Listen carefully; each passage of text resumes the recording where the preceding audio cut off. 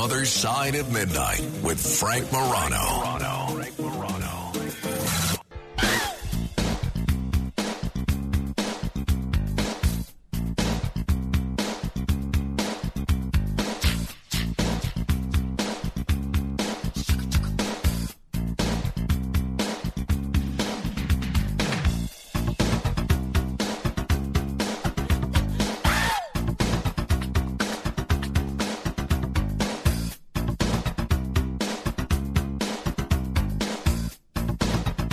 This is The Other Side of Midnight. I'm Frank Morano.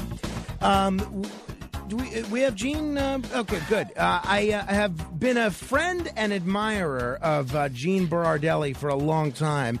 He is an attorney in New York State, but has been involved in all sorts of things around the country. Great political thinker, a wonderful guy, and he is the author of a book called Schnooks, Crooks, Liars, and Scoundrels, a field guide to identifying political buffoons. I have to tell you, when I first looked at this book, it's very cleverly illustrated. There's a lot of very clever illustrations, which we're going to talk about in a minute. I kind of expected this book to be just silly because I thought that the illustrations were designed more towards humor, and I thought this was going to be your typical Republicans good, Democrats bad look at politics. And I figure, okay, Gene's a friend of mine. I'll have him on to talk about it. Lo and behold, I read this book, and this is why you should not judge a book by its cover. This book is honestly nothing short of brilliant. This book is able to blend history with a lot of great quotes and a lot of great depth, and a lot of great historical context with what's happening in America today. And at the same time, actually give not just voters, but all Americans sort of a way to guard themselves against the worst elements in society and the political system. So it really is a terrific, really well-written book that says in language that even dullards like me can understand why some people are schnooks, crooks, liars, and scoundrels. Gene, it's great to talk with you, and thanks for joining me on the radio. Oh, it is absolutely my pleasure. What an introduction. That might be the greatest introduction I've ever heard. The check's in the mail, pal. There you go. We'll have our folks tell you where you could send it. Hey, Gene, before we talk about the book, I'm sure you watched last night's gubernatorial debate in New York, maybe even the U.S. Senate debate in Pennsylvania. If you did watch either or both of those debates, what were your impressions? So I did watch both of the debates, and I've been listening to a lot of what your listeners have been saying in the past couple of minutes, and all great takes, by the way. If there was ever a definition of a hold-your-nose election, it's what's happening in the gubernatorial race in New York. I think both candidates, both Lee Zeldin, who happen, with full disclosure, is currently my congressman, and Kathy Hochul, they both have their issues. And their issues seem to revolve around the same thing, avoidance of their own shortcomings. And I think those shortcomings came out in both of the tactics that they brought in the election. Now, when it comes to the Pennsylvania election, just very quickly, again, the candidates had their own warts and all, but I feel really badly about talking about Fetterman because all I do is feel empathy for what he's going through personally. And I'm here talking about a book about political buffoonery. I'm not going to pick on the infirmed. You know what I mean? Right. I get that. That all makes sense. Well, so let's talk about the book. What made you write this book? Obviously, you're a pretty busy guy. You got a vibrant law practice and a lot of other stuff going on. And I can tell the amount of work and the amount of research that you put into this book. Why write it? So I wrote this for a couple of reasons. First reason is because I was involved in politics in what I lovingly call the People's Republic of New York City, I came across a lot of characters and a lot of candidates in my capacity as being one of the attorneys for the Republican Party in Brooklyn. And I had to find a way to sort of rationalize why these sorts of characters get into politics and to see if there's anything redeemable about them or anything like that. The other reason why is because a lot of my friends who are observers in politics were seeing the same things I was, and we would have these discussions about politics and what draws these sort of people into politics. And this book is sort of like a love letter to that 10 years of my involvement in institutional politics, where I ran into a great many types of buffoons. All right. Now, what is the worst? A schnook, a crook, a liar, or a scoundrel? What is the worst thing to be?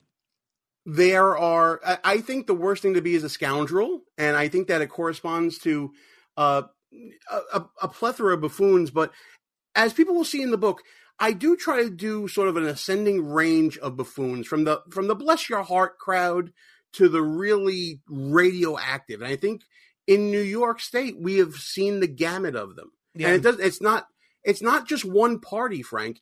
It's politics in general. No, that's one of the things I really enjoyed about your book. You're not selective in terms of picking on one party or one ideology. You let everybody have it, including Republican senators, including one person we're going to talk about in a minute, but Republican senators going all the way back to the days of Roscoe Conkling in the 1870s and 1880s. So it was really an educational book as well. All right, you spent a little bit of time focusing on Kamala Harris. What is she? Schnook, crook, liar, scoundrel, and why? Wow, what a question. See, the thing about buffoonery is there isn't a discrete classification. Someone can be a hybrid buffoon and contain so many different aspects of different types of buffoons that are identified in the book. I would say that there's an aspect of her that has all four of them. She's a schnook, because when you hear her speak her word salad sometimes, you kind of have to laugh it off and realize what a buffoon she is.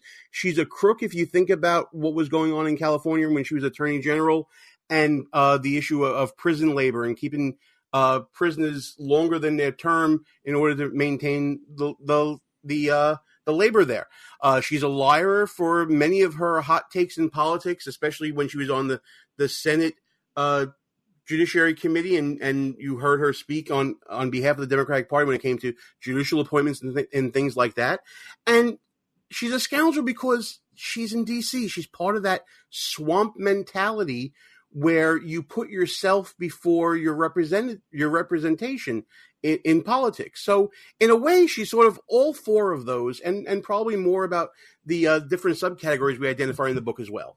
All right, let me ask you about a fellow that is a household name not only to New Yorkers but to Americans around the country, because he's had a starring role in the last three presidential impeachments. Congressman Gerald Nadler, recently renominated to be the Democratic nominee here in New York. Here he was back in 1998 talking about the Clinton impeachment. But the impeachment of the president is even worse. Because again, we're losing track of the distinction between sins and crimes. We're lowering the standard of impeachment. What the president has done is not a great and dangerous offense to the safety of the republic. In the words of George Mason, it is not an impeachable offense under the meaning of the Constitution. And as you heard from Mr. Conyers, the allegations are far, far from proven. And the fact is, we are not simply transmitting a case with some evidence to the Senate, as evidenced by the fact that we already heard leaders of this House say he should resign. God forbid that he should resign. He should fight this and beat it. He was very fired up, and just as fired up 20 years later when he was speaking just as vociferously in favor of the impeachment of another president, Donald Trump. We intend to secure accountability for any wrongdoing, because no one is above the law, not even the President of the United States. You seem to accuse Congressman Nadler of hypocrisy here, and you cite his being on both sides of the impeachment issue. Where do you think Gerald Nadler falls in terms of political buffoonery? And I'll do you one better just so we can keep this fair and balanced. Gerald Nadler and Lindsey Graham, for example, are examples of what I like to call the agenda gymnast. They are the buffoon that will see the goal at the end of the rainbow that they want to reach, and they will contort their own personal views and their own personal credibility to try to reach that goal. if you listen to what Jerry Nadler was saying in that clip that you just played, you could have easily switched those two speeches and attributed them to Lindsey Graham, who, by the way, was one of the impeachment managers during the Clinton impeachment. And you could see those same two speeches coming out of his mouth just in reverse, depending upon the jersey of the person that is the subject of the inquiry, whether it be Republican or Democrat. So to me, Nadler, Graham, and many others are the sort of contortionists that are trying to bend their way to get to the goal. And that goal is supremacy of their own power and their party's power. Now, if Gerald Nadler were here, I think that he would probably say, well, it may seem that way, but the difference is in the Clinton era, what he did was not impeachable. And in the Trump era, what he did was impeachable. Lindsey Graham probably would say the same thing with the president's reversed. Why isn't that a fair thing for either of those guys to say? Well, frankly, I think it's not really a fair thing for either one of them to say. I'm going to sort of reject the premise of the question because I think the idea is that the end justifies the means. They're looking at the end goal, and that's why we talk about flip-flopping politicians. Politicians will flip-flop or contort themselves as what I'm saying because they are looking at that end goal. You and I love baseball, Frank. Let me give you a baseball reference. Maybe you remember the movie Major League 2. Sure. And there was a new catcher that was brought in to replace Tom Berenger's character. And Bob Uecker, God bless him, played that role of Harry Doyle so well when he says, I used to hate that guy when he was with the other team. It's amazing what a change of uniform will do for a player. No, but he wasn't That's what this is all about. He wasn't talking about the catcher. He was talking about Parkman. Right, he was the catcher. But I thought it was the fellow that couldn't throw. That was the Mackey Sasser. Oh no, guy. I'm not talking about Rube. Yeah, I'm talking about Parkman. Yeah, absolutely. no, I didn't realize Parkman was a catcher. But again, it's been a while since I saw the picture. Hey, let me ask you about a guy that is still very much in the public eye, still very much in the news, even though he hasn't been in public office in 14 months. Now he's the latest addition to the world of podcasting, and that's Andrew Cuomo. How do you grade Andrew Cuomo in terms of your political buffoonery index? Andrew Cuomo is the worst of the worst. And I say that in the worst way possible. Andrew Cuomo is the type of buffoon that is probably the most serious and corrupted buffoon. It's absolutely irredeemable. Andrew Cuomo is radioactive. Not only did he take himself down, he took down a great number of other people, including his brother, in his own failings. We saw it when he was trying to clean up the swamp that is Albany with his own commission, the Moreland Commission. Sure, yeah, you did a great job highlighting some of the quotes which we should have seen, and some of us did see, as harbingers of things that would come next, including making clear that even though this was not accurate, making clear that he was in charge of the commission. This was his commission. He's allowed to tamper with it as much as he can. I mean, you talk about narcissism and hubris. You make the case that this should have been a warning sign for everybody. Absolutely. Let's pull the quote. It's my commission, my subpoena power, my Moreland Commission. I can appoint it. I can disband it. I appoint you. I can unappoint you tomorrow. So interference, it's my commission. I can't interfere with it because it's mine. It's controlled by me. If that doesn't sum up Andrew Cuomo in a nutshell, nothing does. But yet, people kept reelecting him for comfort, because it's the easy way to go and you don't want to get involved in politics. Well, then look what happens a couple of terms later with the COVID-19 pandemic, what happened in nursing homes, what happened with his own sexual misconduct allegations and what the Attorney General found out about him. You reap what you sow when you let buffoons fester.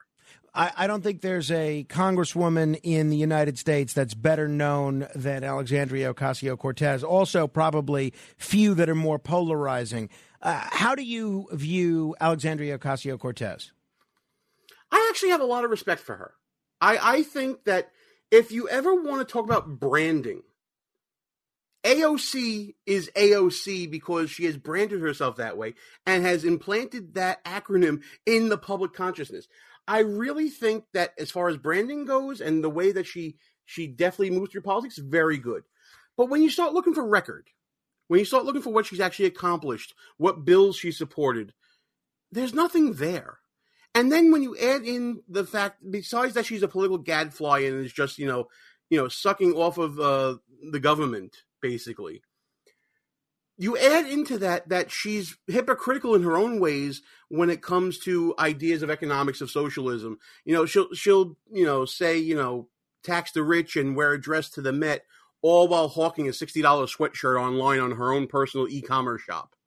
I mean, if that doesn't scream hypocrisy, I don't know what does. But you got to give it to her. She keeps on becoming relevant because she knows how to brand herself. I completely agree with you. If people are just tuning in, we're talking with Gene Berardelli. He's the author of a book called Schnooks, Crooks, Liars, and Scoundrels, a field guide to identifying political buffoons. It's available on Amazon. You can get it for 99 cents if you want the Kindle version, a little bit more if you want a paper version. Let me ask you about a fella who has been very well known to the folks in the New York area for the last 40 years, but pretty well known nationally for at least the last 25 or so. Former presidential candidate turned MSNBC host back in the early days of his ascendant career as a civil rights leader. He was more known for a lot of the racially inflammatory things that he would say about people.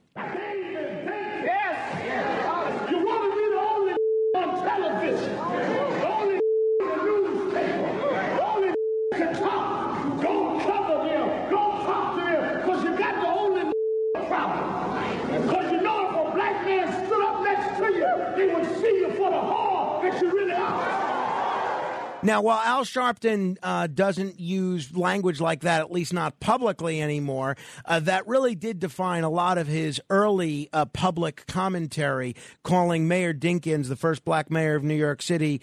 He said he had the only N-word problem. He wanted to be the only N-word on television and so forth. How do you characterize Al Sharpton, and has your evaluation of Sharpton changed over time as he's sort of tried to mature his own public image?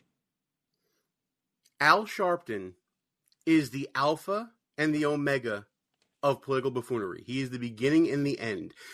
The book goes through about 11 different subcategories of buffoons. Al Sharpton fits into every single subcategory of buffoon that we've identified so far in this pseudoscience that I like to call buffoonology. You can find an example of Al Sharpton being, a just bless your heart buffoon, the sort of innocuous, harmless person that, their reach exceeds their grasp, or that he's so radioactive that you don't even want to deal with him. From being on, TV and complaining about how he was portrayed in movies, to the clip that you just played with talking about David Dinkins, or going after Jesse Jackson back in the day. You may remember that as well. To his botched runs for both New York Senate and for the presidency. My goodness, what a body of work. As you said, over 40 years, he has become and transmuted himself into every type of buffoon identified in the book. But in fact, every chapter has a little mention about Al Sharpton going off of and being a buffoon. But because Sharpton is not the Al Sharpton of the jogging suit and gold medallion era that a lot of folks remember him as being in the early 80s, does he get any credit in your book for maturing at all, for rebranding himself at all, for reinventing himself at all? Well, there is at least one instance where he does feel some remorse. But I don't think a zebra changes their stripes in that way. I think that because he has found easier paths of resistance and different ways and different hustles to do, I don't think that means that he hasn't changed at his core from being this just prototypical political buffoon that is caring more about his own ego and his own power, his own self-gratification, than he is about the issue at hand. It's the only difference now between the tracksuit-wearing, medallion clad Al Sharpton with everybody wanted to have the Al Sharpton haircut. And today's Al Sharpton is that he's dressing in finer suits and getting on private planes when he's going to act like a buffoon now. All right. Last high-profile Politico I'll ask you about is the senator from Texas, Ted Cruz. You spend a little bit of time focusing on his handling of a freak snowstorm in Texas where he chose to leave the state. This is him speaking to WFAA in Texas about leaving Texas during the snowstorm. We had spent 2 days without power, and my girls wanted to take a trip with their friends and, frankly, get somewhere where it was warmer. They said, "Look, why don't we take a trip? Let's go somewhere where it's not so cold." I started having second thoughts almost the moment I sat down on the plane. Leaving when so many Texans were hurting didn't feel right, and so I changed my return flight and flew back on the first available flight I could take. Do you understand why people are so upset right now? And it sounds like you do have a little bit of remorse from this. Do you feel that it's deserved or no? Oh, sure. Of course I understand why people are upset. So what's the matter with Ted Cruz? Why was that explanation insufficient? And we only have about a minute here, Gene, so give us the Reader's Digest version. The Reader's Digest version, it's a shocking lack of self-awareness. Ted Cruz tried to create this self-image of a tireless and virtuous politician, the holier-than-thou politician, if you will. I'm the one getting things done. Well, when your state needed you the most on the front lines of an emergency, your family and you decide apparently to go to Cancun, and then the explanation you give is, it kind of falls apart when you look at the facts. He claimed that he was always, going to be coming back after dropping off his family in Mexico. I don't think the facts bore that out when they looked at when he bought his ticket. So it was more about saving face than it was about public service, and that's what made him a buffoon. Man, why you gotta make me go after people I like? Well, that's what makes you so refreshing. The book is really interesting. It's fun. It's intelligent. And it's really something people should read. Schnooks, Crooks, Liars, and Scoundrels. Its author is Gene Berardelli. You can just search the title of that book on Amazon or just type in Berardelli. Congratulations on the book, Gene. We'll talk again soon.